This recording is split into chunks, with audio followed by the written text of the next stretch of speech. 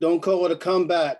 I've been Ah. here for years, provoking my peers, putting suckers to fear, making the tears rain down like the moon. Soon, listen to the bass go boom, explosion, overpowering, over the competition. I'm towering, wrecking shop. When I drop these lyrics that'll make you call the cops, don't you dare stare. You better move.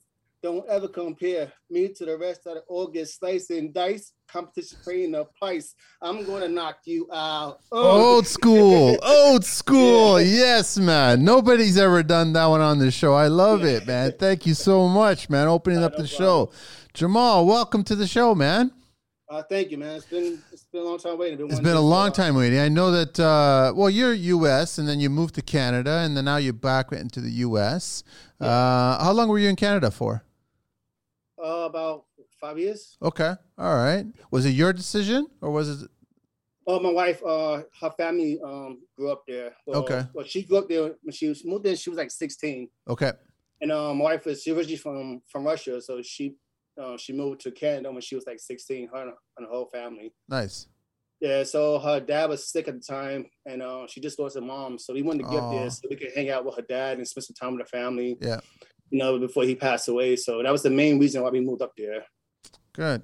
Yeah. All right. So yeah, we've been talking quite a bit to try to get you on the show, and it's kind of interesting. Lately, I've been getting a lot of drywallers coming on the show, so we can talk a lot about because you guys are the rock stars of the construction industry, right? Yeah.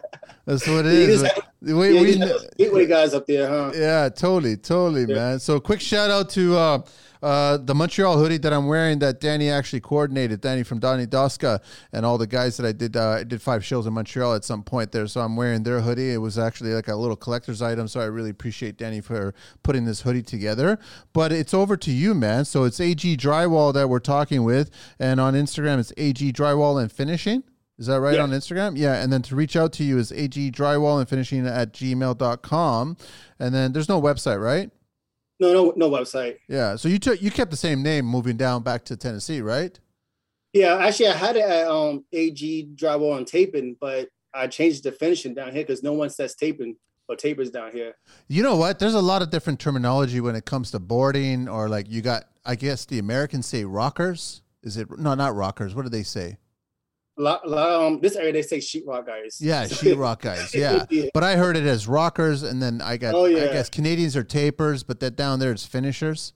And then for hangers in Canada, it's mostly like borders. Yes. Borders. Yeah, exactly. Yeah. So there's all it means all the same. It totally means all the same. Oh yeah, just different terminology for everything.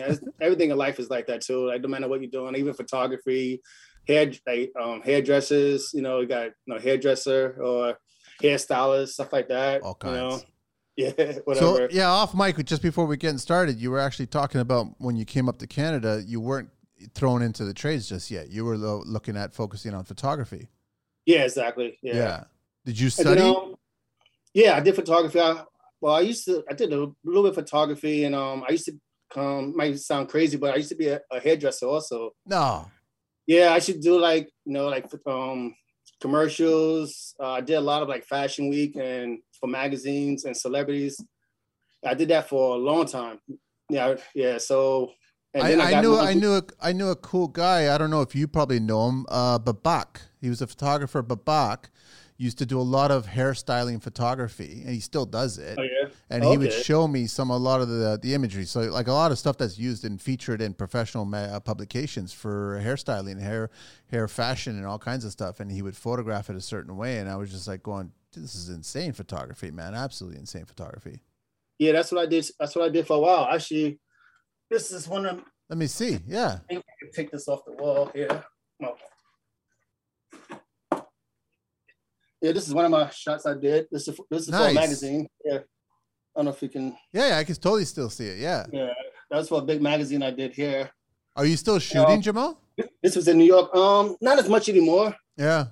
Yeah, but I used to shoot. Yeah, I used to shoot a lot, but I haven't done it in a while because family and just paying the bills after moving around so many times. But because usually, like, you have to have your clientele wherever you go. Yeah, you got to build it. That's one thing about construction. Like, no matter what, you can go start tomorrow, and get a salary or get that check for that job. But photography, you got to build that for a while. It takes a while to build that up. I'm curious, were you film or digital?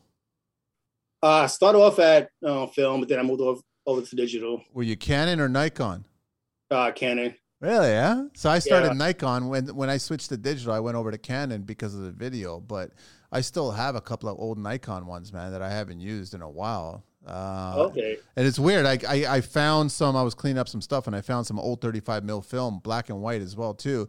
Haven't even processed it yet. I was curious about. I don't even know what's on that roll. I don't want it to be like a scary movie or something like that and find out. Oh yeah, I still got some rolls. My wife found a shoebox of like some old film, and I was like, let's get rid of it. I don't want to know what's in there, just in case, right? Yeah. All right, but that took you over to Drywall. So you coming up to Canada there, how was that starting out in Drywall land? It was good because, like I said, I think I was saying earlier, like I grew up in the trades. My grandfather was a contractor, so I grew up like doing everything, and he did literally everything. Old school guys. He was born in Guyana, so he grew up in like backwoods of sticks. So doing everything by hand. Has a handful of screws. Some in his mouth, nails in the hammer. Back cut in the drywall with the back of the hammer and stuff. Yeah. So, but then, on the weekends and after school, that's what I did. Worked with him, like stamping concrete, pouring. Like I did a little bit of everything with him, but he made me hate it, because I couldn't play with my friends. I couldn't, like hang out. So I said, when I get older, I'm never touching this. So I went to school in North Carolina for a bit, in Wilmington, North Carolina. I went down there for a bit. Yep. And then after a while, opened up a bar. I did a few other things. Then I got into here. I always cut my friends here ever since like middle school. Extra money, and then after I flunked out of school, partying too much. I just needed something to do, so I got a grant to go back to school. And so I was like, well, my friends were like, why don't you just be a barber? I'm like, but at the time, the grant wouldn't cover barber school because I had to go to a college. Okay. So, but the college had cosmetology school. Okay. And I was like, well, I'll go do that then, just have something to do. And then so I was pretty good at it. So I, cutting hair. So then I got hired from a company called Tony and Guy. They make like all the bedhead products and catwalk products. Yeah. And they pretty much stay everywhere. So they hired me pretty much before I was even finished school. And then so I went down to Texas and trained down there with them. And then they literally had me flying all over the world for years. Wow. Yeah. So I was like in my early 20s, working with these guys from Italy, these guys from all over the world. Wow. Yeah. And then another company called J. Beverly Hills offered me more money to come work for them. And they have a base in LA, right in Beverly Hills, right on the corner of Wilshire and Bedford. So I was flying out there, working out there, right in Beverly Hills. Yeah. So then I moved out there, lived out there for a while, and then ended up moving back to New York, where I started doing like hair for magazines, Fashion Week, and like just still traveling around. So this would have been all in your 20s? Yeah, my 20s and 30s. Yeah, Okay. 20s, early 30s. Yeah, and then I met my wife in LA. Actually, when I was working for J. Beverly Hills. Okay. And they have a place out there where people will come, other hairdressers will come out there to take classes and get advanced training. And I was an educator for that company for a while. And that's how I met my wife. She came out there to take a class. She's a hairdresser, my wife. Okay. Yeah, so that's how we met. And then moved back, because I moved back to New York, and then just did that, and started doing more photography. And then me and my buddy started a production company. So we would like pitch things to magazines and then to other companies, and then we go shoot their products and stuff like that for them. And I did that. And when my wife moved to New York, I was still doing that. And then she got pregnant, and I was traveling so much. And then I was around so many like temptations, models and everything. So I'm like, if I want to keep my family, I probably need to step away from this, Yeah. And because with fashion, everything is lots of drugs around, lots of partying and what other stuff. So I was like, I really want to keep my family. So I don't want to screw that up because I grew up without a dad. And if it wasn't for my grandfather, I probably would be lost. So I wanted to, be that man around his wife and his kids, So I push this to the side and do something else. So when we I ended up selling everything over there, then I came to Tennessee. And then me and my wife opened up the salon together, and we ran that salon for about 7 8 years. Like, it blew up pretty big, and we did an addition, and then that's when her dad got sick. So and we moved to Canada. Okay. And then, so I was always around, construction, and I would always like do my own remodeling. If I buy something, fix it up, whatever, sell it. And then, so I moved after we got to Canada, started working with my brother-in-law just to have some business. But that way, when I started my photography business, I just needed some money coming in. So I was just doing remodeling with him, and he's a drinker. So he would drink at work and take low bids on jobs just to get the job. Okay. You know how that goes. Yeah. And then so I kind of split ties with him and split on my own. And then all the jobs that kept coming in was just all drywall. And so like I can either take my whole garage to a job site and do everything, or I can just take my drywall tools and just finish and do that. So then I started doing that, just finishing, and then I was get more contracts. And then so I would just take on the whole contract and just sub out what I don't want to do, like the border installation and spray foam, whatever. And then, so that's pretty much how I got started in Canada. And then how long ago was that you went basically full-time all drywall? About a year after I got there, so about 4 or 5 years ago, yeah. Okay, 4 or 5 years ago. And then did you still hate the construction when you got back into the construction, or did you miss? I actually fell in love with it for the first time. Yeah? I used to hate it. Yeah. And so it was a complete different of being around like, people like me, family men that just want to support, bring money home to their kids and to their wife. And it wasn't that narcissist kind of lifestyle. Yeah. Yeah. Especially when you're working with like models and celebrities, it's all about them. You're on their time. Of course. Yeah. Did you, did your grandfather get a chance to see you get back into it and love the industry? No, he passed away before. So you didn't see that, eh? Yeah, he passed. Yeah. So I wish he could have, but he didn't. Yeah. Because that would have been nice for him to see that, because now he was probably teaching you lessons way back then and just planting the seed for you now, right? Oh yeah, especially this basic stuff like like if I'm going to clean up, if someone will be cleaning up or whatever, or he will make me go do it. I'm like, I don't want to do this. He goes, someone has to do it, and if you're going to do it, you better do a good job at it. Yeah. Do the best job you can. So. And it's like just waking up early, 5 o'clock in the morning, just instilling that work ethic in someone, and then you leave it for a while, but then you come back to it. All those little gems that he would teach me, all those little things, it is, that makes sense now, oh yeah, that makes sense. No, when you leave a job site, clean up before you go, because that way, when the contractor's there or the homeowner's coming in, they see that you take care of it. Yeah. If you can take care of that room or take care of whatever, you can take care of a little bit more. Or they can trust you and leave you at a job site by yourself or whatever, So just having that, work ethic, that cleanliness. He's always say cleanliness is it's next to the godliness. Yes. Yeah. And just little things like that you remember, like, will just hit you in the back of your head, like, oh wow, It actually fits. It totally fits, man. I want to ask you, what's the basic difference between U.S. and Canadian drywallers? Borders, hangers, rockers, whatever, tapers, mudders, whatever you want to call. What's the difference between the two? I think, especially in the South, but I think Canada, they have a higher standard. Really?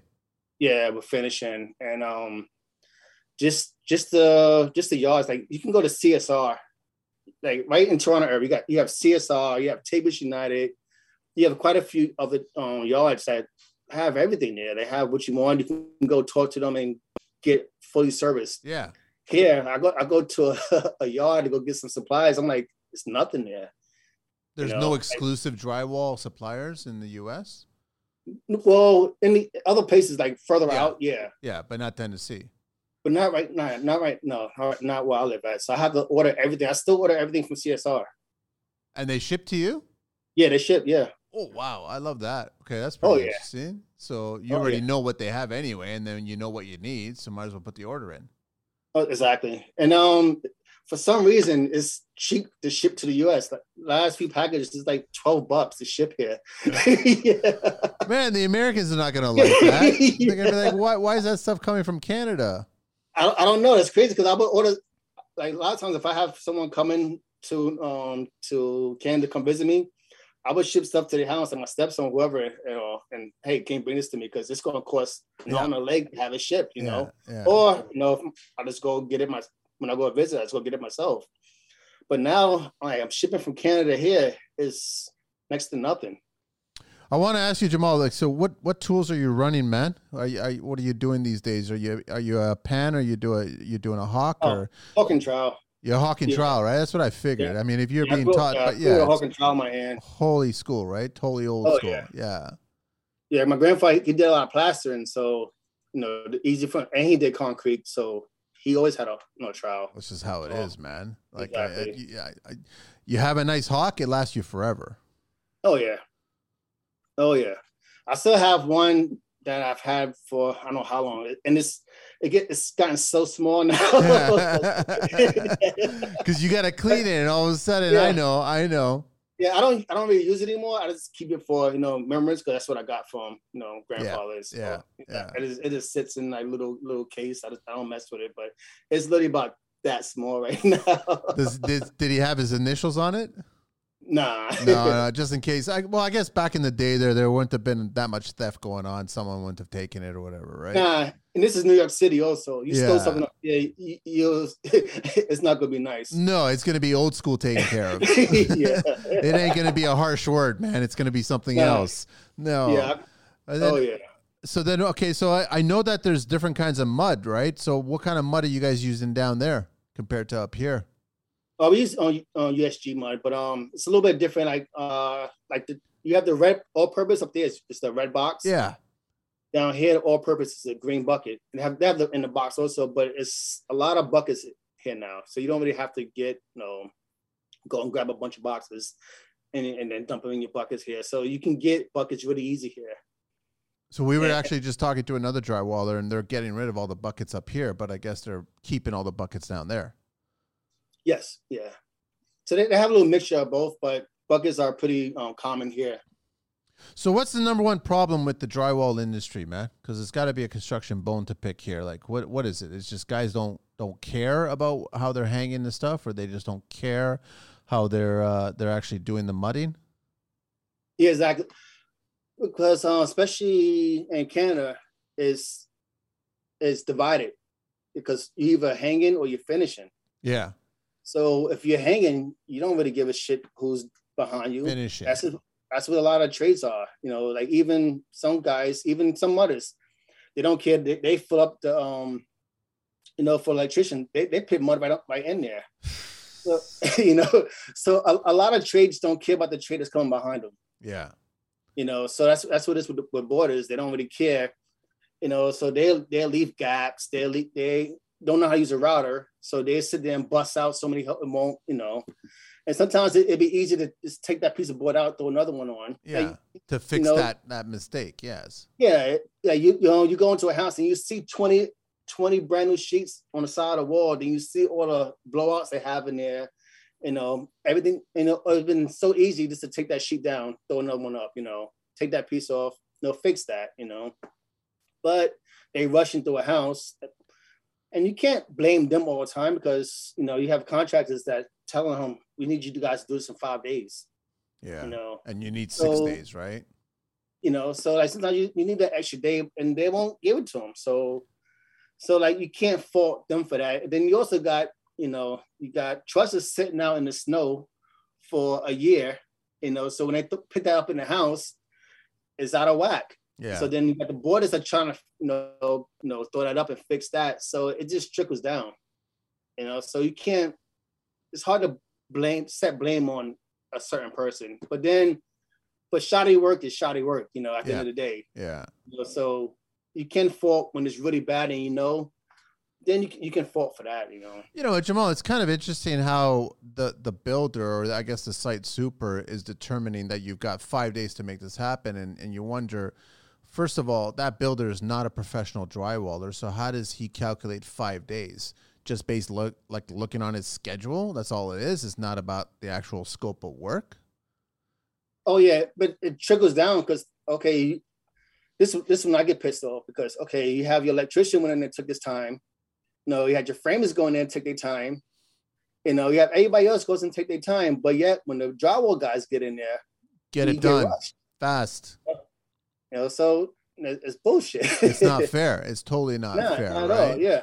And you've done both, right? You've hung drywall and you've also finished drywall, right? Yes. Which one do you prefer? Finishing, right? Yeah. Why do you prefer that? To me, it's more artistic. It's more skill. Yeah.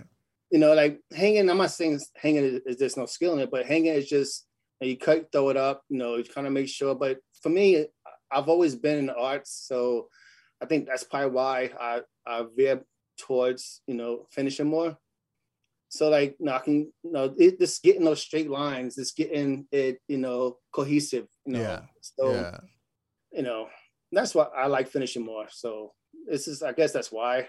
But so what are you like? I know that all finishers have different little tricks. I know some of them are all paper tape guys or girls. Some of them are mesh. Some of them are fiber tape. Like what do you prefer in these days? Now we're talking. So it depends. Okay, now I love fiber fuse. Yeah, it's good. I run through my bazooka. Yeah. I pretty much. I don't want to do a house without fiber fuse. Really? On both factory and butt joints? Butt joints, you gotta be careful. Okay. Like your butt joints pretty much have to be V'd out for fiber fuse because it's on a stud, so it kind of protrudes out a little bit. So if you wipe that fiber fuse a little too hard, it's going to rip down the middle. Yes. So a lot of times I will double up my fiber fuse on the butt joints. Oh, okay. Yeah. So instead of you just having one, so it's double security. Yeah. So I would double up on my fiber fuse. Or if I'm really being picky, I'll just put tape on my butt joints and then put fiber fuse on all my flats. That way you have a little more security. I like that. Yeah. So that you won't have a problem. You won't have a callback, and you're not pitting tape twice. Yeah. So I run around, just do all my butt joints first with the tape, then come back and do fiber fuse on my flats. I know that up here, while you were up here, you probably got a chance to, probably more than once, got a chance to use all the ARIA vent covers and the cold air returns covers and everything like that. Are they using those in the States right now? No, not down here. No, it's all still grills, right? Yeah, you don't see it much here, but there's a few places. I'm doing a little bit more, and some of these times I'm doing now is insane. So a little bit of mixture. So they're doing a little bit of it now. They're starting to bring some more in. Okay. And then some of the designers have like a mixed relationship with the not designers, but designers, whatever you call them. But so they're trying to bring some of these more products in here. So you're starting to see a little bit more here and there. But also lately I've been doing a lot of commercial since I moved back to Tennessee. Okay. So that's just fast work, right? Yeah. Well, yeah. It's fast and a little bit of both. Yeah. It depends who the builder is, So so I've been doing a lot more commercial. I used to hate it, and then so I went to Sudbury, and I was working with Drywall Nation up there for a while. They needed some help on some stuff up there, so I worked with Brian Kitchen. Yeah. I worked with him for a little bit up there, and then so we did a really big commercial job up there. I think he's still finishing up now, but I was up there with him for like almost 4 months on that job. Okay. What kind of a commercial job is this, or? It was a retirement home. Oh, that's why. Okay. All right. So lots of units. Yeah, lots of units. Yeah, I was doing 3 units at a time by myself. Holy cow. Yeah. So I would take a 2-bedroom and 1 2-bedroom and 2 1-bedrooms. And by myself. Crazy, man. Yeah, so I would do 3 at a time. Yeah. How many guys did he have up there? Me and another guy named Ben. Ben Tapin's a really amazing finisher. Yeah. Yeah, he's probably up there top 3 I've worked with. And then Brian, he had his crew also. And then he had another guy that was he had another guy that was there for a little bit. He left. So there's about 3 or 4 separate crews, and then Brian had his crew too. Okay. So but I was by myself, Ben was by myself, and then another guy, it was 2 other guys, another crew of 2 guys, and then Brian and his 3 guys. Yeah. So it was a really good experience because you got to see, way this guy works, the way this guy works, and then they come and see what we doing, ask me what I'm doing, how you do it this way. Then so it's like top guys that's really care what they're doing, that really loves his trade, and they're sharing information back and forth. There's no ego, there's no put someone down because they might not do it the way you do it. And so it was a good eye opener. Nice, man. And it was fun. We had a lot of fun, up there. I was curious, like, Jamal, how did you hone your skills, man? Because obviously you didn't get formally trained. You just kept on at it, working at it, and then learning it. So how did you make your skills that much better every single time? I dropped my ego for a bit. I was working next door to this Hungarian guy, So I'm doing everything by hand. Now I was just using semi-automatic tools like the flushers and the tube and stuff. Yeah. So this older guy, he was 62 years old, doing houses by himself. Wow. Yeah. So he started around the same day I started, and then he's like almost done, and I still got like maybe a few more days. I'm like, no way, man. This guy must have a whole crew somewhere, man. Yeah, I'm like, there's no way. So I go over and talk to him, and I'm looking, I'm like, oh, he's using a bazooka, he's using the flat boxes. And I'm like, okay. So then he's like, we was talking out, and he's showing me some things. And I was like, you know what? I'm like, hey, how about I can work for you for a little bit? Would you mind? He goes, no, but you're gonna have to do it my way, my way, the highway. I'm like, I don't care, man. But he's like, I can't pay you top dollar. I said, I don't care, because I still had a little bit of money saved because I sold my salon and I sold a few things before I moved to Canada. So I was like, fine, I can take a pay cut for a little bit. I just want to learn the automatic tools. And he worked me for, I say, quite a few months, about 5-6 months. I worked with him. Yeah. So I wasn't really making much, but I dropped my ego. I said, hey, I'll be your apprentice for a little bit. I don't care. I just want to learn the tools. And I honed that in for a good while. Was he a good teacher? A little bit.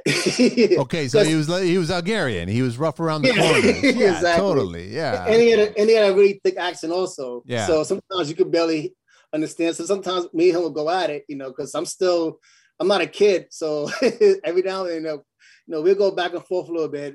But for the most part, he was a decent teacher. Okay. He taught the best way he could. But also, if it wasn't for him, I wouldn't know a lot of these tools to help push me and make me faster, Yeah. And so now all the machines, you're using what these days? I use pretty much every machine that's out there right now. Yeah. I have literally everything, almost 2 of everything, because I had another crew also. So I made sure I had 2 of everything. So I have bazooka, flat boxes, angle boxes, automatic, like sanders. I have the Merca. No, I used to have the Festool, but why'd you switch up from the Festool to the Merca? Me personally, the Merca does a better finish. Really? Yeah. Oh yeah, the Festool is a little bit heavier and it's a little more aggressive. Okay. Like I can finish a house with 150 with a Merca. I can't do that with a Festool. I need at least 180. Really? On the new one, and then the old Festool, I need at least 220. So what's the Merca doing that the Festool isn't doing? It's orbital, Okay. All right. Mm-hmm. And then it just is not as aggressive as the Festool or any of the other ones that's out there. Like I can get on 150, I can get a nice perfect finish on the house. Wow. And yeah, I go back, light check. You literally don't see anything unless every now and then you might have a little bit here and there to touch up. But I can go through a house, I can speedball, I can like start a house sanding like an average 2,000, 2,500 square foot house. Start sanding around 8 o'clock, I'm done like around 12:30, 1 o'clock. Really? Yeah. And then I go back, do my light check, touch up what I have to touch up, and I'm done. I remember a few years back, a lot of guys were hesitant about going down that Festool route about sanding, mechanically speaking. They always just loved pole sanding. And I'm like, this has got to evolve. Yeah, they insane. Yeah. That's what I mean, everybody's got to be using a machine now to sand. They have to be using it. Oh, yeah. Even if you're using a old porta cable, it's gonna be faster, you know. Like we have a crew here. Because the commercial stuff I'm doing now it's a lot of work. So we have other crews that comes in and I just keep them on track. And so I'm doing for the builders there. And so even I won't let them touch my Merca. So I have like 2 porta cables. I let them learn on that, man. Learn on that. Okay? Yeah. If you can get learning on that, then I'll let you touch this. Yes. Yeah, no, I get it. Yeah. No, but I haven't seen anybody, I guess, other than yourself that has a Merca, because I think all the cool kids are running the Festools these days. But is the Merca cheaper? No. It's the same price or even more? Same price, right? Yeah, same. Yeah, about the same. I forgot the price. I can't think of the price difference in Canada, but a new Merca right now in the US is about 22, 23. Yeah, that's about the same. So yeah, that makes a lot of sense. Over now, it's a little bit more up there.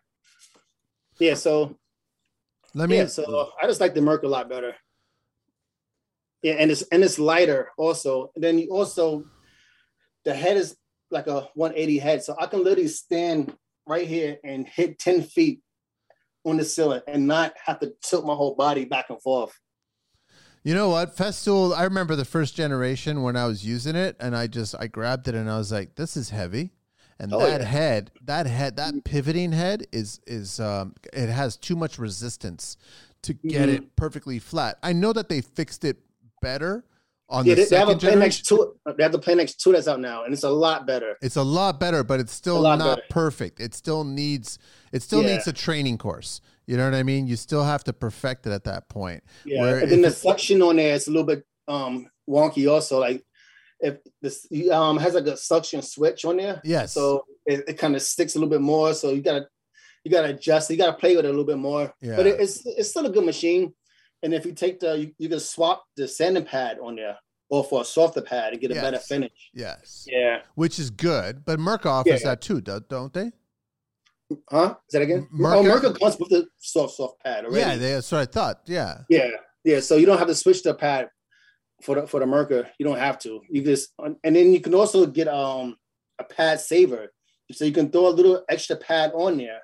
And then put your sanding disc on there, and it gives it even better finish after that. Oh, I didn't know that. Okay. Oh yeah. All right, let me share a little history here in drywall. Drywall, also known as gypsum board or plaster board, is a building material that is made from gypsum, a soft sulfate mineral, which is pressed between 2 sheets of heavy paper or fiberglass. The use of drywall as a construction material has its roots in the early 1900s. Prior to that, traditional plaster and lath was used for walls and ceilings in most buildings. I'm assuming down in Tennessee, they're probably still doing a lot of plaster and lath, right? Or repairing plaster. It's got to be old school. I just fixed a little house. I did a little plaster. I haven't done it in a while. I just been doing a little bit of plaster here and there too. Lime based? Yeah, lime-based, yeah. Wow. The first patent for drywall was issued in 1916 to a U.S. gypsum company employee named Augustine Sackett. He developed a method of mass-producing drywall by using a machine to press the gypsum between 2 sheets of paper. Drywall quickly became popular due to its ease of installation, low cost, and fire resistance. During post-World War II housing boom, the use of drywall increased dramatically as it allowed for faster and cheaper construction of houses and buildings. Drywall was used extensively in the construction of suburban homes and apartment buildings, and it became the standard material for interior walls and ceiling. Today, drywall is used in nearly all new construction and remodeling projects and is considered a staple in the building industry. Its popularity is due to its fire resistance, sound insulation, and relatively low cost. Also, drywall is easy to cut, shape, making it the versatile material for wall ceilings in any size of shape. Oh yeah. That's drywall. I mean, back in the day, I guess your grandfather probably would have been using the 2 foot by 4 foot panels, gypsum panels that were just chopped Oh up. yeah. Yeah, Hmm. those ones, right? And then Yeah. hung that way. So it's all evolved from now. Yeah. It's a lot thicker and dense back then too. No, no. Are you guys using a lot of 5/8 stuff, fire rated stuff down there? Oh yeah, especially for commercial. Commercial, yeah. So is it double Yeah. layer for commercial? Do you need double layer for commercial or a single layer? Depends where it is. A lot of it is double layer. Okay, for And dividing then the demising walls between units, right? yes. Yeah. Okay, so 'Cause strictly that- it's for for fire that purposes. fire barrier, exactly. That's it. Yeah. Yeah, that's what I thought Yeah. it was, right? Exactly. Then you have some rooms where when it's just inside the rooms, you can pit a single sheet up with it's separating for like the bedrooms or the kid like between the bedrooms and like the closets and stuff. You can put a single sheet there. Someone doing that, but for the most part, they're doing double layers. Are you all by your? Sorry, Jamal. Some places are doing even triple layers. Also. Triple. Yeah, they're doing some triple layers at some places. And that's what, like the building code, the fire code is asking for triple. Yeah, they want triple. Well, I mean, a typical. Well, I'm trying to remember. 5/8 drywall has a fire rating. Is it 1 hour? Is it 60 minutes for one layer of fire rated? I don't think know. If so. Don't quote me on that. No, I know. I don't. I know that regular drywall is 20 minutes. Mm-hmm. Right. So 5/8. I don't know if 5/8. Maybe it's double layer 5/8 has 1 hour of fire rated. So I'm trying to figure out for, I guess, triple layer. It's got to be like maybe 90 minutes or something like that. Yeah. That's probably why they're asking for that. Wow. Yeah. So yeah, especially for like that old folks home they was doing triple A's there of certain things, and then in here they did triple A's of a few places here too. So I guess maybe it's in I don't know if it's an architect or asking for it or whatever. So, but yeah, I've seen it here and there. Are you guys down there? Are you guys using any kind of Durabond? You guys working with Durabond as your first coat and just pre-fill kind of thing, or no? Yeah. I usually put in if I'm doing beads, I usually do about 25%. I don't really use Durabond, I use sheetrock, but it's the same thing. Yeah. So I do about 25% sheetrock, like 45 or 90, and then I do the same 5% mud. So I mix my Durabond first, get it to consistency. I want that, I put my mud in there and mix that up, and I use that usually for my first coat, all my beads and stuff like that. Nice. That way, I don't get that shrinkage. Yeah. You know? Yeah. And then you're not working by yourself. You have somebody that's working with you, no? Yeah. Now I actually have my stepson working with me now. Okay. All right. Yeah. So is he liking it? Yeah. So far, so good. Yeah. He's liking it now. How old is he? He's 23. And he's liking it, huh? Yeah. Oh, that's good to see. Yeah. So he's at first, because when he's moving back, I was asking my wife, do you think David would want to work with me? She goes, no, I don't think so. He doesn't. I don't think he would want to do that. After about 2 weeks I was here, he asked me, hey, do motherfucker can work for you? I was like, oh, really? He goes, yeah. I'm like, okay, yeah, no problem. She's responsible for that. She planted the bug in both you guys. That's what she did. She planted the bug saying, okay, ask him, talk to him. And all of a sudden, he's on the job site. That's how it worked. Yeah, he's picking up. So I got him like doing everything by hand. I'm not even letting him touch the machines yet. Why is that important to you? I mean, okay, you go to work, right? Your box breaks or your bazooka breaks, whatever breaks. What are you going to do? Are you going to waste the whole day going to a store trying to get it fixed or go buy another one? You know, and also if you don't have that foundation, like how are you going to know anything? You know? Yeah. So that's my thing. Like you need to know the foundation first. You need to know how to do everything by hand. I don't care what it is. You don't have to always do it by hand, but you have to know how to. You have to know how to coat something, how much mud you need to put on, how much you need to take off. And so if you can't do it by hand, I mean, I don't know. You have to me. And then you can start learning how to evolve from there. But if you don't know the foundation with anything in life, that's everything. It's not just drywalls. It's everything. You have to know the foundation first. Yeah, it's 100%. So I mean, if you've got another kid coming and all of a sudden you got more work and you got another kid approaching you, what would it be the first lesson you're going to teach him that you're going to ask of him?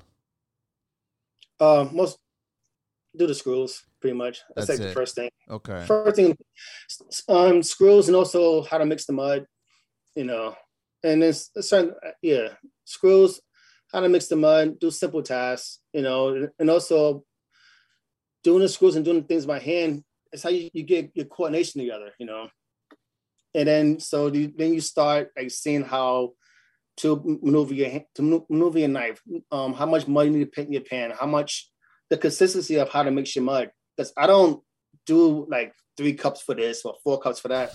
I eyeball everything. Yes. Because there's no recipe. It's just by touch. Yes. Like every box is different. You Yes.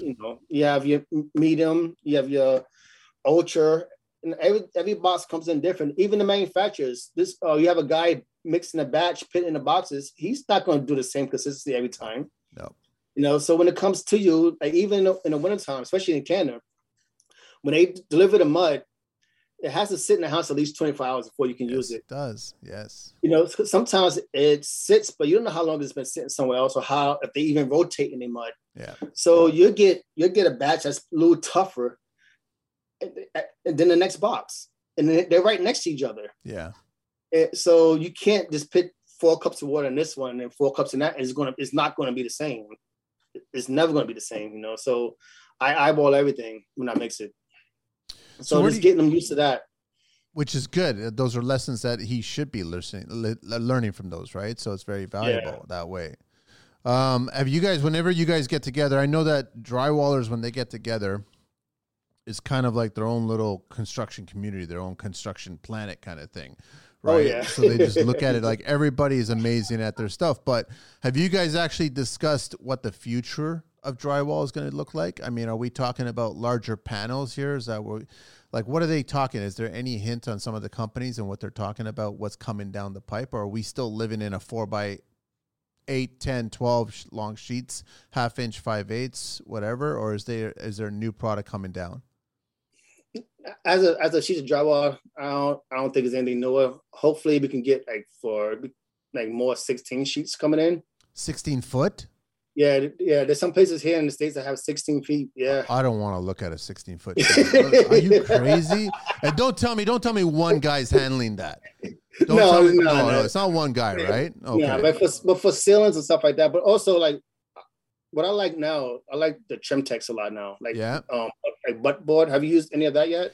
I know guys are talking about the butt board. Is it really worth it? Because I just look at it structurally. I'd rather have that end actually sit on a stud. Like, I don't know if I like that, or you guys like it. I love it, man. Yeah? I love it. It's a floating joint, so it's not going to shift with the house shift, especially for your ceilings. So when your house shift, it's less likely to crack. Okay. And then you're also using a lot less mud because you're not building out your joint so wide. Yeah. So what it does, it creates a butt joint. It makes your butt joint into a flat. So instead of it, what's that style is, what's that stand, Is it stronger, Jamal? It's stronger? I guess is the science behind it, since the joint is not sitting on a rigid piece of framing, and then the house dries or moves, it won't crack it. So then if it's sitting in between the studs, exactly, it has flexibility to the point where it won't crack, it won't move, and that's why you like it more than the actual rigidity of sitting on a stud. Exactly, that's why. Okay, and also it takes less mud. It's faster to work with, so you can run your flats all day instead of you have to take more time with your butt joints. So you got to tag both sides and then come down the middle, or you just got to coat the whole thing at once. And then you're using more mud. It's more man time. Yeah. So it takes longer, especially when you have those deadlines like they pushing. Especially in Canada, they push deadlines a lot up there in the GTA area. Yeah. They want you in and out. Yeah. Like you said here in the South, they give you a little bit more time down here. They don't stress out as bad. But is there actual flexibility in the butt joint? Is it flexibility? Yeah. No, not really. It has to be right. Okay. Yeah, right. It has to be right. Butt joint has to be right, because if not, you're going to get called back. It's going to crack. So you want to do it right.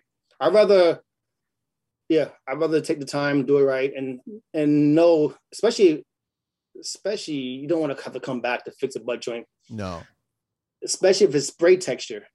on top of that, like California knockdown. That Yeah. takes the longest to fix. If it's flat, that's one thing. It's okay. But if you got spray on top of that, now you got to take that off. You got to fix the butt joint. Now you got to come back and get it sprayed again. So that just takes much, that's more money, more time. You guys can fix California knockdown? I thought you guys had to scrape it all off to the corners and then redo the ceiling, or you could fix an actual California knockdown. Yeah, you can fix that. Yeah. Really? And make it look like it's not connected to the old one? It'll look consistent? Really? Wow, I didn't know that. Like when you scrape it, just go further out and then you coat it. Yeah, just go further out when you're coating. You don't just, like, if your patch is about you got 2x2 patch that you got to fix, you fix about 4 or 5 feet, Yeah. Or you go wider. So then they can spray on top of that. So you just make sure you go further out, much, much further out. You don't have to take everything down. No. So you prefer trim tech, so you're definitely a plastic corner bead over a metal corner bead? No, actually, my favorite bead is the Trimtex Fast Edge. So it's like how you have the paper face metal. Yes. The Trimtex is a paper face vinyl on the inside. Okay, is that a new one? It hugs the drywall up. It hugs the corner really tight, and it's a more flat surface, so you don't have that big hump, and you don't have so much mud to fill in. Yeah. So you're using less mud. It's faster to put on, and if it gets hit on the side, you don't have to sit there and grind off half the corner bead, take it off. It literally, it gets hit, mud comes off, you put mud back on it, and that's it. You don't have to sit there. The bead isn't all bent in. Like it's an amazing product. Actually, Trimtex has sent me. They have a new. You ever use no coat? Yeah. Before? Yeah. So they have a new product. A new product, a fast edge roll. It's pretty good, man. So you have the. So you pretty much have the vinyl inside. Yeah. And it's a little bit stronger. Oh, so they made theirs vinyl inside. That's why. Yeah, they made theirs a little bit better, and it's more flat, so it's less you have to coat. Got it. And it's more even. So it has I like that. That makes sense to me. Yeah. Yeah, it has a mud lock technology on it also, so it locks to the wall, so it's not sliding up and down when you go to coat it, like no coat or level line. Yeah. Yeah, the stuff is amazing. So yeah, so I love Trimtex a lot. Like the products, it really works. But every product has its time and place, Yes. Yeah, of course. So right? you can't use everything for everything, So you guys doing a lot of bullnose down there? I know that in Canada that there wasn't a lot of bullnose going on. No, it wasn't. But yeah. Here, it's not a lot of bullnose here. No. Trimtex make a bullnose? They make a bullnose, right? Oh, yeah. Yeah. Yeah. Is it? Make a bullnose. It's made out of vinyl, right? Yeah, the bullnose is made out of vinyl. Yeah. Yeah, a lot of people say plastic, but it's pretty much it's vinyl, Yeah. Yeah, it's not plastic. It's vinyl. Yeah, everybody say plastic beads, but it's a vinyl bead. I think I'm gonna say that bullnose is gonna make a comeback. I think it's gonna be like old school brought back from the '80s or something like that, man. And you're gonna see more and more people are gonna ask for bullnose. Oh yeah, the whole project I did in Sudbury was all bullnose. Really? Yeah, I think I have a clip on my Instagram page. I'm applying the bullnose. Yeah, so that whole building was all bullnose. That's a lot, man. But it's actually, you know what? If you think about it, isn't it easier to do a bullnose finish versus a 90 corner? It's easy to finish it, but it takes a little bit longer to put it on. Yeah. And then the drywall has to be cut back. It has to be cut back on the angles, Because if it's not cut back enough, it's going to rock, Yeah. It's not going to go on. So it has to be cut back more. So drywallers have to do a better job. It was so many of the units that we had to call guys back to come back and fix it. Yeah, and then after a while, I stopped calling back. I started cutting it back myself. But then they didn't want you to cut it back yourself because that's their job, and they were union. Yes. Well, the drywallers up there were union, so they made a big fuss. So they caught you, cutting back your own beads. So we have to call those guys, come back and cut it. And yeah, but So Jamal, you correct me if I'm wrong, but when you're doing a bullnose and you're cutting back, you're just letting the drywall sit inside of the corner, right? Or are you cutting back on a 45?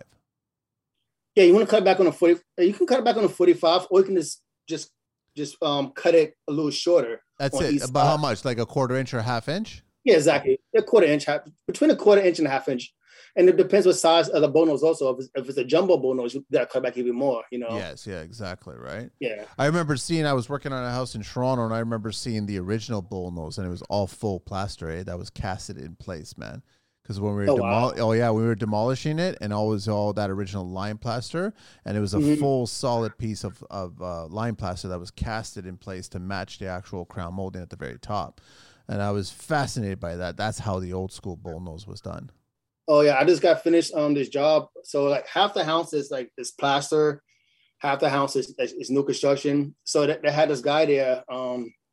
He's old school plaster guy. He's probably in the 60s. He's making his own beads there. He has little templates, and he's like, crown molding. He's making his own crown molding plaster. I believe it. I totally believe it. So he has his own templates. He's making his own bull nose. And so I'm like, wow, this is amazing. So was he mixing the mud right then and there? Yep. Yeah. Talk about a chef, eh? Yeah. Like it was just recipe. He was just making it up right then and there, man. Yeah, and he's making it look effortless too. He just he's just sitting there doing this thing. I'm like, holy shit. Guys like that make me nervous because my first thought is, has he taught somebody else how to do that before he gets out of the industry or before he retires or he passes on, right? I'm hoping that he's passed it on to somebody else, right? Yeah, he has another guy working, but the guy's just a few years younger than him. So, and then so he's actually taught some this guy's from Honduras, and so he taught them. So they are working with it a little bit. So then I've done a few walls with him, and he showed me a little tricks here and there. I'm like, wow, man, this is nice, you know. So it was not like working with my grandfather, but it's almost like had that little remembrance came back a little bit. So, yeah, you're doing overlapping plaster, and then also now we just putting it over, over metal sheets. And then we sit there and concrete it first, then come back over that with the plaster, and it's just nice, working with the Hawk and Trowel. Like just no tools, no power tools, no tapers, no flat boxes. It's all day Hawk and Trowel. Yeah. That's the original plaster. That's how it was done, right? Yeah. What kind of collection of Darbies do you have, or do you get asked for a lot of Darby work? I'm doing a lot of level 5 work now, a lot of skimming. Really? Yeah. So I use I'm using a lot of the Columbia skimming blades. Yeah. So how big? Yeah. What's the biggest one that you have? 48. That starts to get heavy, if you got too much mud on there, huh? And that's a workout on its own, man. Oh yeah. So but I do I have an 18-inch roller, with the thick mat. Yes. And then I have an 18-inch bucket. So yes, I jump in the bucket and roll it on. Then I come back with the skimming blade. The same thing for the ceiling. When the walls, I don't like to use the pole, but I have an attachment. I can put the skimming blade on a pole. Yeah. So for the ceiling, I use the pole for the ceilings, but if I'm using the walls and I just do it by hand. But after a while, especially we got to hop up, do that top one. I'm like, oh man, this is getting heavy. But it gives you such a beautiful finish, man. Like it just looks so beautiful when you do that one pass and just let it sit and let it dry. And it's almost like you just have to look at it and it's finished sanded. You don't have to even touch it, man. That's how beautiful it is. I love those Darby's things, man. That's like what you want. Yeah, it's a little bit different from the Darby though. The Darby is that is solid. Oh yeah, I know. Yeah, Darby's are solid. The skimming blades, they have a little bit of flex to it. Yeah, the Darby is good. Actually, Darby's are good for the first coat. Yeah, and then the second coat with the skimming blade. That's like a perfect mixture right there. So you're getting a lot of work. You're getting a lot of requests for that in residential or commercial. It gotta be residential. Yeah, and also look both. Because a lot of the commercial, if it's a remodel, for the commercial, because a lot of them are in those old buildings. Yeah, they want to match it. Yeah, they want to match it. So we got to cover that up. But for new commercial, no, it's just like the older commercial work. Yeah, because there's some buildings that have like buildings downtown. When they have a client leaves, so when they come back, they have a new client come in and take over that building or that whole floor. They remodel it to what they want. So we got to build walls. We got to change the whole area around for them. So what they office, if it's if it's an open floor plan or however they want it. So we got to match up a lot of work for them. So Yeah, it's a lot of work, especially commercial work is it's insane, man. So even I was gonna say like in commercial, but it's also trickling back into residential. You guys are Mhm. being asked to do a lot more work these days. Like Yes. you're getting drywall, mud in, recessed lights into the actual walls now. Your Mhm. ceilings. You're getting the HVAC recess. You're getting so many things now that are all being drywall mudded into, which basically just keeps on adding more work to you guys to make those little details like they basically flawless now on the wall. Oh yeah, especially now we're doing a lot of window returns, door Yeah. return, Yeah. and then now what's in right now is this shadow beads. It's fucking Yes. shadow beads, man. It's insane. Like, so they want you like now you're a floor guy. You on your on your Your knees and trim, yeah, your drywall yeah, and trim is what you're doing. Yes. yeah. So like you got to charge more for that, and then so a lot of the houses I quote them for. I quote them high because I don't want to do it in the first place. So if I'm going to do it, it's going to cost you. Of course. Yeah, yeah, exactly. So yeah, so if they want me to do shadow beads, it's going to cost you an arm and a leg. Which you Yeah, should, right? So are they getting yeah, nervous about the pricing because you're submitting these numbers? But like yeah, you said, you're a trim guy now. You're not only just doing drywall and finishing, you're doing trim now. exactly. Then there's a lot. When I first got here, it was a little difficult because the way they quote jobs here, they by the sheet. So if they so they would charge some guys would charge. I forgot what it was. $12 a sheet of drywall to finish a house. Really? Yes, Wow. I was like, what? I mean, there's no way in the world. So I'll go through and then but that's for that's for subcontracting. Yeah. Yeah, so that's just for sub if I'm just going to sub a finishing job. So I didn't first few weeks I didn't even work because I'm not taking those jobs. There's no way in the world.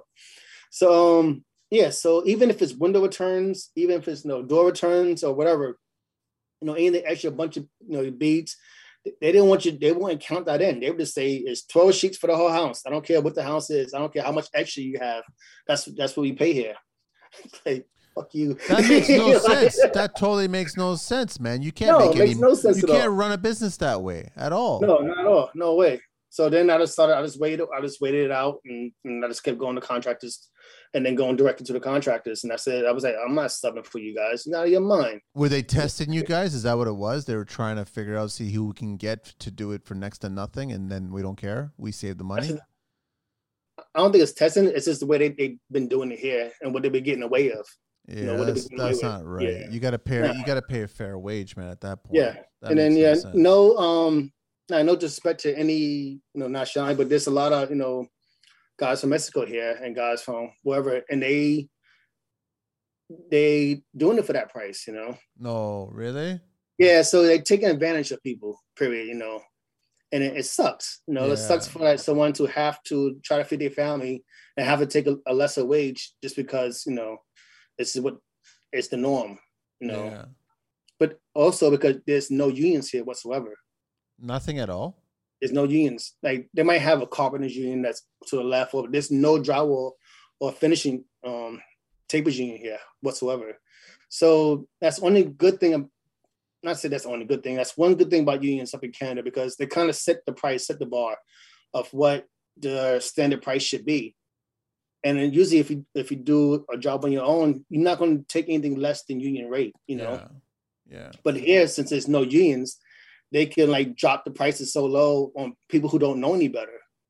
So for me, I just focus on this high quality work. That way I can charge what I charge and not have to worry about it.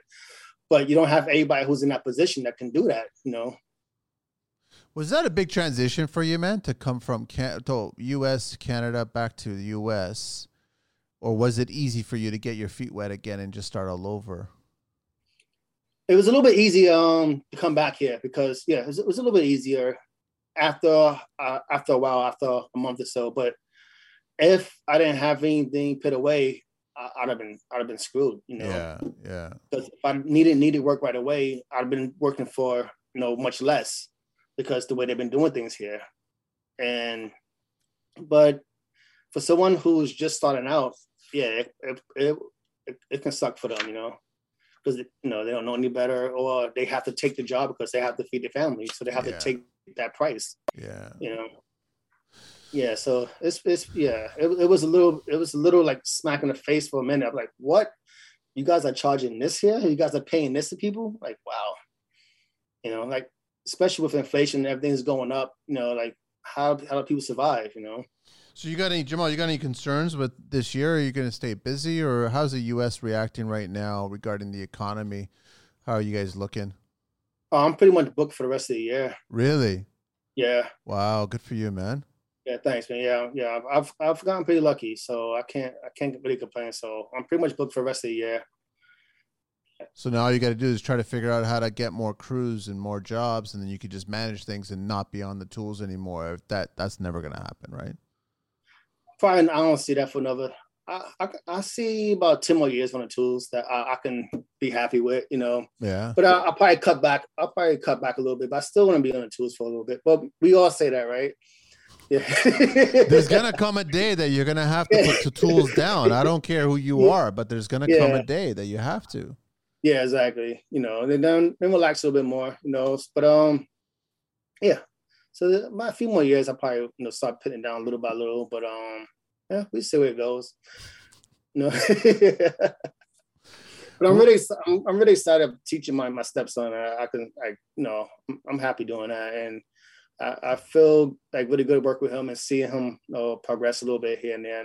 It's great that You he's know, embracing it. yeah. So when's he gonna get on the tools? So when are you gonna let him get on the boxes? Uh, Probably maybe next house or two. Next project or two. Do you catch him watching you on the boxes and looking at you and trying to figure out if he can do it and when's he gonna do it and get a chance to do it? Or Yeah, yeah. yeah.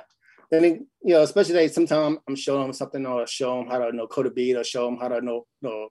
Now we're working on our butt joints a little bit, so we're trying to get him to code them a little bit more. And I kind of messed up because I got him using a knife, instead of the trowel. Okay. Because I just wanted to get his hand coordination together. But now I'm like, I should just do him right on the trowel first. That way now he doesn't have to switch over to the trowel. So like, so I'm like, maybe, but I'll throw him on the trowel a little bit. He'll be on this soon. But now I just got him using a knife. But first I had him with the knife and pan. Now I got him with the knife and the hawk. So now he's using a knife and a hawk now. Yeah.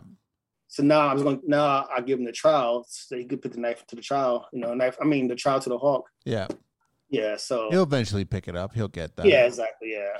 What kind of trowel are you using? What brand? You Nella or anything like that? No. Nella right now. Yeah, Nella. Yeah, okay. And the knives the same way? Knives, I have a little bit of mixture. I have if I'm doing like my 3-ways, I have I have the old school Richard knives. Yep. It's more like a V. Yep.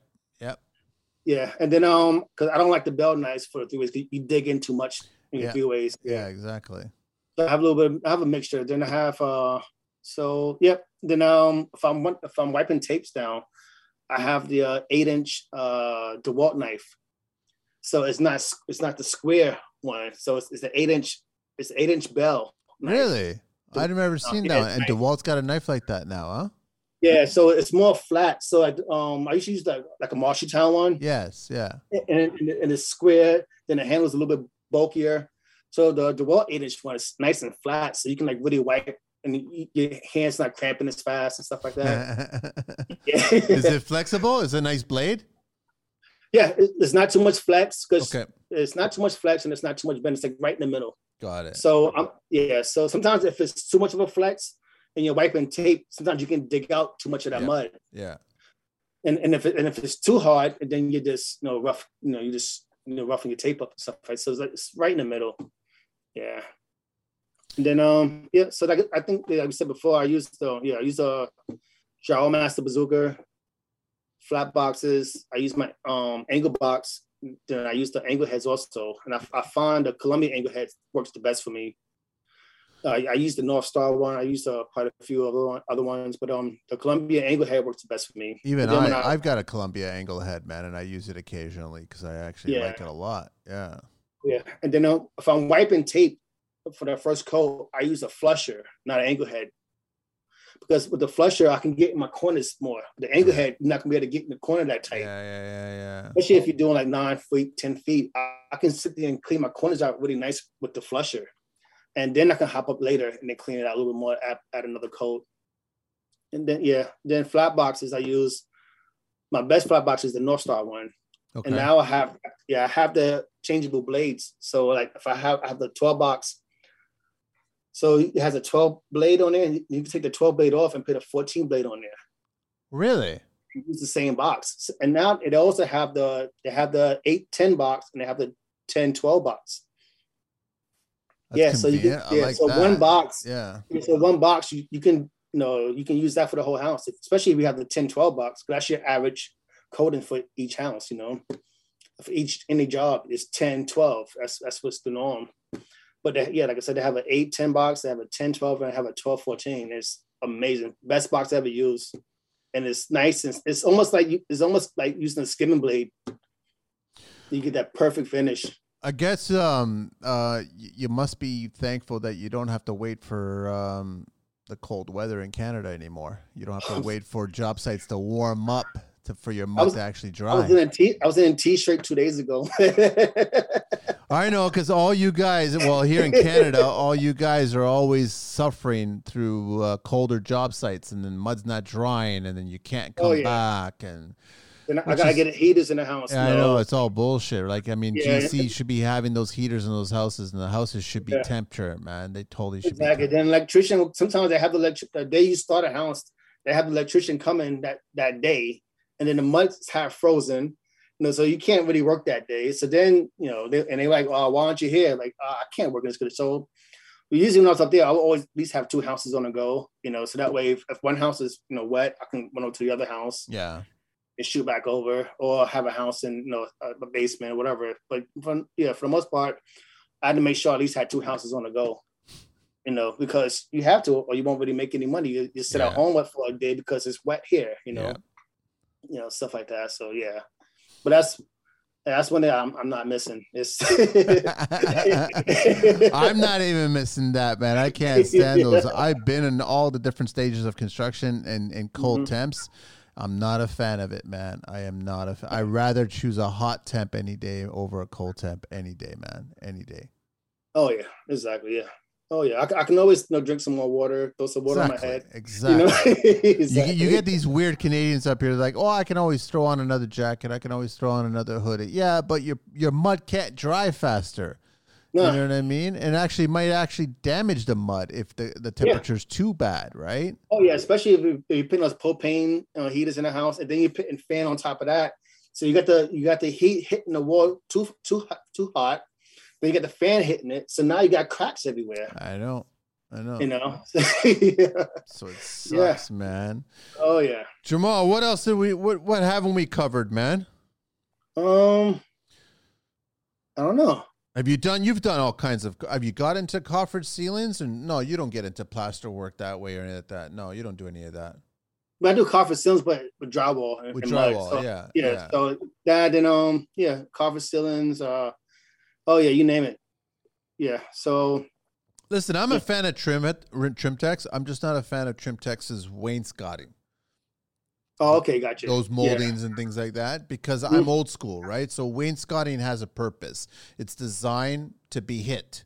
And I don't want to be hitting plaster all the time because it's going to crack, so you're going to have to repair it. If you hit wood, then you don't repair it. You just touch it up with some paint. That's why I'm a fan of that stuff. But yeah, I do, and I've agreed. I've spoken to so many drywallers on the show where I do agree that, vinyl, corner beads, bullnose, whatever, metal, all kinds, they have their purpose. Depends on what the work is, what the scope is, and what the person who's doing the work. They have their purpose. So you have to just figure out exactly what you want to use, right? Oh yeah, and lately I've been doing a lot of waffle ceilings too, which takes a lot of time. That's time consuming, man. Oh yeah, it's a lot of time consuming. On old homes or what? Like a brand new homes? Yeah, brand new homes. Yeah. A lot of people are asking for ceiling treatments, huh? Oh yeah, so it's pretty big right now. So waffle ceilings. This are different. Like you said, coffered ceilings. It's beautiful, like man. That stuff does. I mean, as much as I like a flat ceiling, I prefer some sort of treatment like that. A waffle coffer, I totally prefer that. And everything I've been doing here is flat. They're getting away from texture here. like in GTA and where I was living at, it's a lot of knockdown, like California knockdown. Yeah, but Toronto, I think, is completely getting rid of all kinds of texture on the ceiling now. Nobody wants texture anymore. Nobody wants any more in there. Yeah, that's good. Yeah, but here, I haven't done one knockdown. Everything's been flat since I've been here. Wow. Yeah. What about cove work or anything like that? Like all kinds of larger cove or mudding that way, some details. I see a lot of that stuff out west in California and details like that. Yeah. Not so much coves here. You don't really see, No? not so much, yeah. Barrel ceilings or anything like that? Groin ceilings or anything like that? No. No? Yeah, no. Yeah.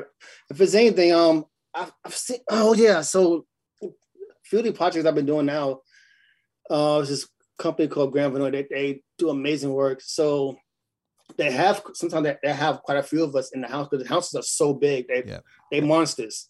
So they might have, guys finishing downstairs while we upstairs. So they kind of separate a little bit. So going back and seeing some of these guys work, the tile guys, I've never seen it before. First time I've ever seen it, the guys put crown, they built their own crown molding for tile around. I've seen it. Around the house. Yeah. Yeah, I've never seen it before. I've seen it, yeah. Basically, it's a mosaic. It's just it's hand, yeah, exactly. It's artisan stuff. Yeah. So yeah. It's expensive. So now I'm getting to watch these guys do a lot of the work that I never see, because when I go in a house, usually it's just me. It's nobody else. Then I do my job and I leave. Yeah. Now I'm starting to see a lot of other trades come in and watch them work a little bit, and it's fun because now I feel like I can learn a little bit more. I'm part of something else, not just by myself, but with a helper in the house, come in and out. And watching these guys use the system, I don't know if you've seen it. I'm quite sure you have. It's like a system they put on tile, so they kind of it's like they suck the tile up, and it's a machine. Yep. So it makes the tile at a certain level. I'm like, oh, that's badass. Yeah. That came from slabs and countertops and that whole technology, and it's just been getting trickled down to actual tile now, because tile is basically becoming slabs. Like the amount of skill and everything that's involved is just coming from that whole world. So now they're being challenged to do all that kind of stuff. So now you got to buy all those extra tools. You need to have that stuff, right? I've seen it. It's beautiful stuff. Yeah, and it's good to be around that. So now you enjoy going to work a little bit more sometimes, because you're like, you get to see a little bit more progress. You get to see a little more things that's going on, and it builds you better. Also, now you know a little bit more. You can contribute a little bit more. I had an idea years ago, and I presented it to a client where I actually wanted to clad a plaster crown molding with individual mosaics of different sizes, and to make the curve and to make the shape and to make everything. And then I actually broke it down. I did a sample. I presented it to them, and then I presented the cost, and they're like, no, that's never going to happen. And they loved the way it looked, but there was like the cost was insane. I literally would have to have installed one at a time to put it inside there, just because of all the profiles in the crown and everything, that it was just going to be so labor intensive. And then they said they loved it, but they didn't want to do it because of the cost. And I was like, okay, all right, no problem. So maybe I'll leave it for another day somewhere else. But yeah, I love trying to figure that out. Yeah. Have you ever gotten to like Venetian plaster at all? I haven't gotten into it. I want to not necessarily learn it, but I want to definitely use it and have somebody hire somebody. Are you interested in getting into it? Yeah, I just started messing around with it. Actually, Brian from Drywall Nation, he got me into it. Yeah. His project's up there. So and it's a wonderful project. And one of the houses I was doing here, I just finished a house, and then they had this lady come from Texas to do it.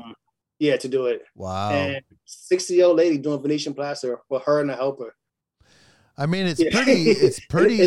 It's beautiful work. Yeah, too, yeah. It's very. Work, if it's done well, it's very, very impressive, right? So.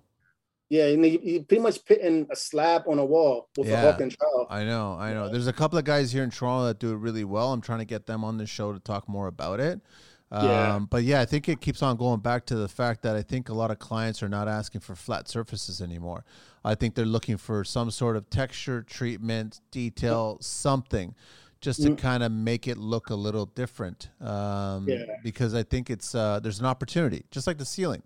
There's always an opportunity to put something on the ceiling. I mean, flat ceilings are nice in certain rooms, but sometimes a ceiling treatment is a lot nicer in those same rooms, right? Oh yes, yeah. I'm about to make a trip now to Miami. There's a place down there that has. Now I messed around with it. I've done a few walls with it, but I want to go down there to just learn the right way of doing it and how to fix it. Because if I book a job and I do a house with it, I want to know everything about it. So if I get called back, something happened, I know how to repair it. I know how to do everything about it. Yeah. So there's a place in Miami that does it. Forensic Color. Yeah, out down in Miami. Yep. Yeah, so there's another, and it's a place in New York also that does it too. They have the classes there too. So like a few of my friends like, you don't need a class, just start doing it. Like, nah, I'd rather go spend the money. I don't care. I want to get the basics. Yeah, I want to do it right. Especially if you got $1 million house. You're working on. You don't want to screw that up. No, you don't want that kind of callback. You don't need that kind of callback, man. No, exactly. Jamal, we got to do the 12 questions, but I think we covered quite a bit. Is there anything else you want to mention? Oh, no. No, not so much. Had a good time. No, this is great, man. It's great to finally connect and talk and talk drywall and shop and everything. Man, you do amazing work. So thank you. Respect for that, right? So yeah, all right, ready for the questions. Cool. Let's do the 12 questions, man. Actually, let me AG Drywall and Finishing at gmail.com. Everybody, AG Drywall on Instagram, AG Drywall and Finishing on Instagram, right? Yeah. Perfect. And what is your favorite construction word? Done. Done. What is your least favorite construction word? My least favorite. I thought about this one. I don't know. My least favorite is just, can we add to that or since you're here? Yeah. I know. What turns you on in construction? Beautiful work. Just beautiful work. Anything that people coming together, like doing a job right, and then just seeing, it's beautiful work. Pretty much at the end of the day. What turns you off in construction? Shitty people. People look down on people, talk down to them. I don't care who you are. If you're the porta potty guy, he's doing a job. You don't talk down to them. Yeah. You don't disrespect anybody. No one's less than anybody on this job site. Yeah. What's your favorite curse word? Fuck. What's your favorite vehicle? Anything in the world? The Triumph. A Triumph? Old motorcycle Triumphs. Yeah. Okay. All right. Like World War II. Yeah. Okay. All right. That's going way back, man. Oh yeah. Do you ride? You ride, right? Yeah, I used to. My wife won't let me now, but the amount of times I hear that, so then I don't have a wife and I have a bike. One had to go, I guess. So that's just how it happened. What's your least favorite vehicle? Smart car. Yeah. Yeah, I can't stand them. What could you just mud them right over? Just 2 boxes of mud and they're done, man. They're done. Yeah. That's it. What construction sound or noise do you love? The bazooka, the reel going on the bazooka, just that chain going. Yeah. It makes that perfect noise, man. What construction sound or noise do you hate? When that drives me crazy, if you tile back a board, if a knife hits that and just scrapes, it drives me crazy. Yeah, it's kind of like chalk. Yeah. It's like a chalk. I know you're talking about. Yeah. What profession other than your own would you like to attempt? I mean, you've done a few already in your life. Yeah. So I always wanted fly planes. Yeah. It's funny. I'm trying to get do you follow Rob Rosati? RA Drywall? RA Drywall? I think it's RA Drywall. I'm trying to remember, but he got his pilot license over the pandemic. Oh yeah? Yeah, and he's a drywaller, he's a taper, he's a finisher, yeah. So I'm gonna check him out. Yeah, I'll send you his handle. But yeah, he doesn't do a lot of. He's not active on social media. But I've known him because I've hired him a few times, and I remember him talking to me about trying to get his license, and then he just went and did it during the pandemic and got it, and now he's got 3 or 4 licenses, and he's working on his commercial license, and he's a drywaller. Wow. He's a drywaller, and he actually took me up. He took me up in a plane, and we flew from East Toronto all the way to Hamilton and then back. And it was lots of fun. He even let me fly the plane. And I was like, this is pretty cool, but I'm not landing. Leave me alone on that one, man. So I won't be landing. I'll be crashing, man, at that point. Yeah. What profession would you not like to do? Pretty much anything behind a desk. Yeah. Yeah. Last question. If heaven exists, what would you like to hear God say when you arrive at those pearly gates? Do you want to go back and do it again? Jamal, thank you so much, man. Really a pleasure to have you on the show, man. Appreciate it means it. so Thanks much for to have having you me, on man. there, man. Thank you so much for sharing so much as well, too. So we really appreciate it. So everybody check them out, please. AG Drywall and finishing at gmail.com, and also the same on Instagram. I think that's it, Angelina. Thank you very much, Jamal. All right. Thank you, man. Thanks for having me.